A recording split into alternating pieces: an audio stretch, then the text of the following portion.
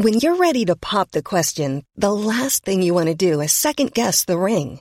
At BlueNile.com, you can design a one-of-a-kind ring with the ease and convenience of shopping online. Choose your diamond and setting. When you find the one, you'll get it delivered right to your door. Go to BlueNile.com and use promo code LISTEN to get $50 off your purchase of $500 or more. That's code LISTEN at BlueNile.com for $50 off your purchase.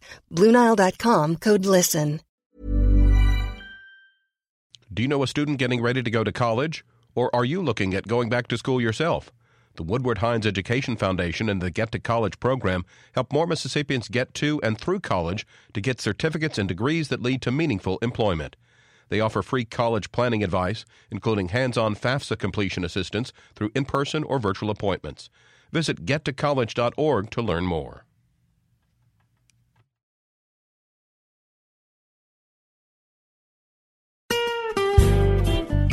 Hi, this is Karen Brown. Thanks for checking out the Mississippi Edition podcast. If you like what you hear, click subscribe, hit like, or leave us a comment if your app has that feature.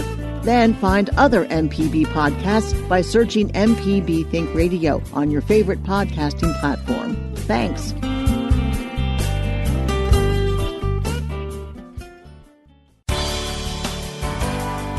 Good morning. It's 8:30 on Tuesday, December 3rd. I'm Karen Brown, and this is Mississippi Edition on MPB Think Radio. On today's show, it's Giving Tuesday, a global generosity movement focused on unleashing the power of people and organizations to transform their communities. Secretary of State Delbert Hosemann outlines how to be safe in your charitable giving. Also, a special report on HIV challenges in the Delta. And the lottery hits Mississippi. That's all coming up. This is Mississippi Edition on MPB Think Radio.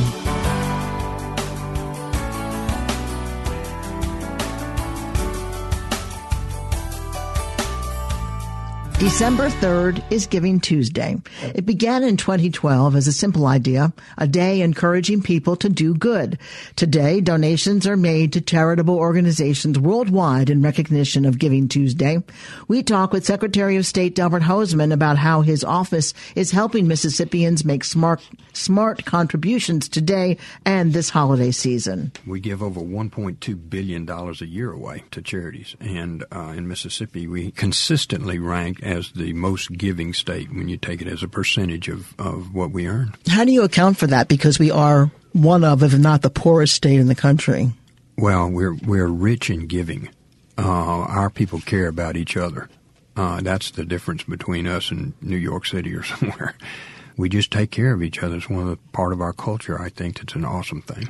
Giving Tuesday is for charitable giving. How is the Secretary of State's office involved in charitable giving? Well, we actually have 4,838 charities registered with our office, and they're required to file every year to keep up with their registration. And we, when I started a process where we actually audit charities, and we audit about 200 of them a year. Some charities, when you get start making more than like $500,000 or something, they get an audited financial statement. So we usually will accept those and look at those. But charities under that amount don't have an audited statement, and so we audit about 200 of them a year to make sure that they're doing the right things. And I have withdrawn the charitable status, corporate status, for over 100 charities since I've been there. Why? Because they were not using the funds properly. You'd find that they were living out of the charity, and all the money was going. They had a board of directors of one person, and that person was living out of the charity and spending money. And these raise all across, some bigger, some smaller charities, and we've had embezzlements in some charities, and just ones here in Jackson, Meridian, others that we found. So mainly the main reason for withdrawing has been that we found that they were not satisfying their charitable purpose. And they have great names, Gary, like Friends of Motherhood of Vietnam War veterans, and just things that you would touch your heart. But in reality, none of that money was going for that's a speculative group, but none of that money was going towards their charitable purpose, and I've shut them down. If someone gives to their church, they give to a civic organization they're involved with, but they want to give elsewhere where the need is, how do they decide who?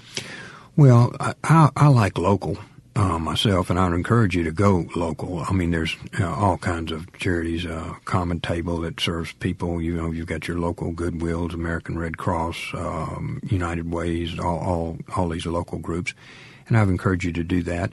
And we publish what used to be what you call the charity book, Red Book, but it's now online. Every charity that we've got, I will show you how much they raised on you go online and look at Secretary of State's office, sos.ms.gov.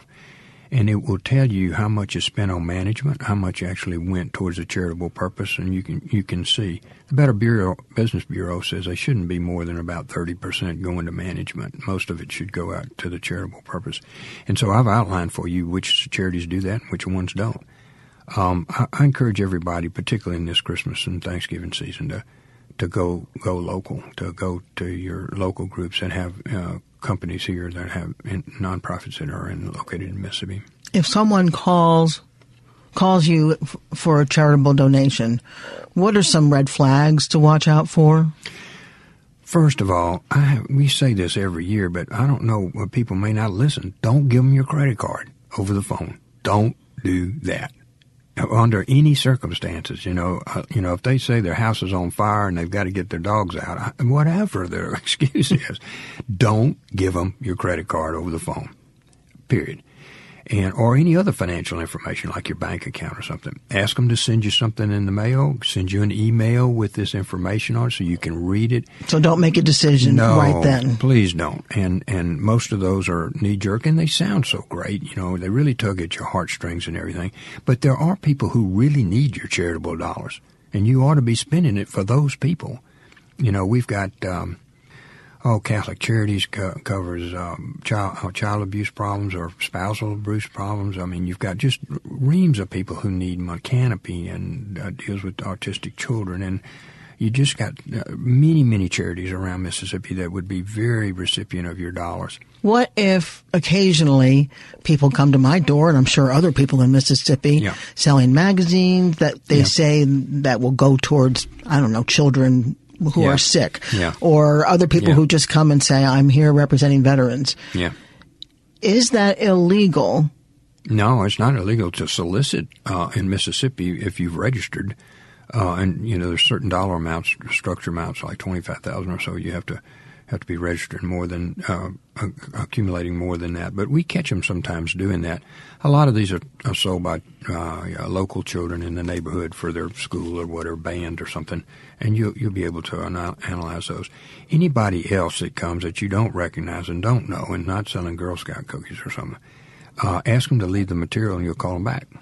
Just as clear as that. So I appreciate that. I don't have my checkbook with me, or my wife's not here, my husband's not here, or whatever. I just don't need to. I don't want to make a commitment right now. Just think about it overnight. You can still send them stuff the next day. The Secretary of State's website has a pretty comprehensive area on charities, and as you said, you can go and see what charities are registered and how much of the money you donate actually goes to the cause. What is the website? sos.ms.gov, and then your charities. Then you'll see a drop-down box that you can go to charities, and you'll have all 4,838 charities listed there. And also, what they do, where they're from, who their contact people are, how much they spend on management, how much they spend on their charitable purpose. It's all outlined right there for you. Delbert Hosemann is the Lieutenant Governor-elect of Mississippi. Coming up, a special report on HIV challenges in the Delta. But first, let your friends and family know how important MPB is to Mississippi's communities and encourage them to give. Make a contribution online at mpbonline.org. This is Mississippi Edition on MPB Think Radio. Hi, I'm Jason Klein, and for almost 50 years, Mississippi Public Broadcasting has been the state's only nonprofit statewide broadcasting network. Mississippi has always been our mission, and on today, Giving Tuesday, we want you to show your support for MPB. Visit mpbonline.org, click support, then share your favorite MPB moment with the hashtag Giving Tuesday. Thanks for the support, and happy holidays. This is Mississippi Edition on MPB Think Radio. Almost a year ago, President Trump pledged in his State of the Union address that his administration would eliminate the transmission of HIV by 2030. It's a goal that public health advocates have long sought. Almost 40 years into the epidemic, the medications work better and people with HIV are living longer. But as MPB's Alexandra Watts reports, there are particular challenges in places like the Mississippi Delta. We are here at the Greenville Mall in observance for World AIDS Day. The Greenville Mall was generous enough to allow us to hang a panel from the AIDS memorial quilts. This is the first time something like this has happened in the Delta and in the Greenville Mall, especially in an open public place like it is here. Cedric Sturdivant stands in front of the colorful quilt hanging inside a storefront window. People have been walking by looking or either saying like, oh, that looks like my grandmama quilt or something like that in a nice way, asking what are we doing, what is it, what is this all about? And once we tell them, they has been receiving it pretty well. Sturdivant works here in Greenville now, but 14 years ago, he was living in Texas with his partner when they were both diagnosed with HIV. Because, of shame, stigma, fear of rejection, neither one of us seek care. So by 2006, the HIV became AIDS. June of 2006, that's when my partner passed away. That's when I got real sick. And at this point, I had no choice but to seek treatment then. Once he got well enough, he moved back home to Mississippi. Today, he runs the Greenville Clinic of AIDS Services Coalition, a nonprofit that provides testing and outreach. Greenville and the Mississippi Delta as a whole have high rates of HIV and AIDS. Let's log on to AIDSView.org. That's AIDSVU.org. It's an interactive website from Emory University that shows the number of AIDS and HIV cases in counties across the U.S. If you click on Mississippi, most of the counties in the northwest portion of the state are a dark red, almost maroon color. The darker the red, the more prevalent the cases of people living with HIV. According to the Mississippi Center for Justice, nationwide, 11 out of every 100,000 people are diagnosed with HIV, but in the Mississippi Delta, it's 18 per 100,000. African Americans account for 37% of Mississippi's population, but they represent 78% of HIV cases. Mark Fortis works with the Aaron E. Henry Community Health Services Center in Clarksdale. It's pretty much heavy here in the Delta. Plus, we're real rural, so there's nowhere to get to a provider, lack of transportation, and we still got this stigma. Vorti says many misconceptions still exist in the Delta. I have had clients living now almost 30 years. We're still, I can't touch them. I can't do this. They can't sit there. And it really hurts me when a client call me and tell me that they labeled my utensils, my plate, my spoon, my fork, my cup. That is very heartbreaking to me. Back at his clinic in Greenville, Cedric Sturdivant says loneliness can be an issue for many of the clients he sees. A newly diagnosed person, especially young ones, they mostly think that their life is over. Because, like I said, they're looking at one dimension of it, who's going to want to be in a relationship with them. So loneliness, I think, is a big factor. I isolated once, so I didn't want just my family and everybody to know. That's Corey Burnside, who works at the clinic. He says now that he's open with his family, things are better, but not everybody's as lucky. You have some people who have not disclosed to family or friends. So once they do get interacted with a support group, that's like their open time. That's like their sharing time to get what's off their mind, things they've been holding in. Burnside's friend, Antrell Sharkey, who is also HIV positive, agrees. I think everybody needs a support system like that. A group of people you can't judge because we all have the same problem or the same diagnosis. Both Burnside and Sharkey say that until recently, they didn't know about pre-exposure prophylaxis, or PrEP, a combination of antiviral drugs that can help protect people at risk from contracting HIV. I knew about condoms, but I was just taking chances on chances. I was young. I was just, didn't have a care in the world at the time. So, as far as PrEP, I had never heard anything about it. PrEP just came out, 2 years ago? 3 years? Never heard of. Burnside and Sharkey are working to educate young people in the Delta about safe sex practices and prevention strategies. But they say it's hard when they can't easily talk to school groups. Back at the mall, Cedric Sturdivant says that attitudes are changing in the Delta. I don't think people would have allowed us to do this or hang this up 20 or 30 years ago. But he says there's still a lot that needs to be done. We want to be out front. HIV is still present, and we want people to know and get the right information. The theme of this year's World AIDS Day was Communities Make the Difference. Tomorrow, I'll have the story of what might be an unexpected community rallying around people with HIV and AIDS in the Mississippi Delta. Alexandra Watts, MPB News. Coming up, the lottery hits Mississippi. And remember, let others know about your giving by posting on your favorite social media feeds with the hashtag Giving Tuesday. This is Mississippi Edition on MPB Think Radio. After Black Friday and Cyber Monday, there is Giving Tuesday, a day to pause, reflect, and support the causes that you care about. I'm Elsa Chang from NPR, and Giving Tuesday is on December 3rd, right at the beginning of the biggest month of the year for charitable giving. Like many of the causes that you care about, this station is a nonprofit organization. So here's how to give. Please go now to mpbonline.org/support. Happy holidays from Mississippi Public Broadcasting.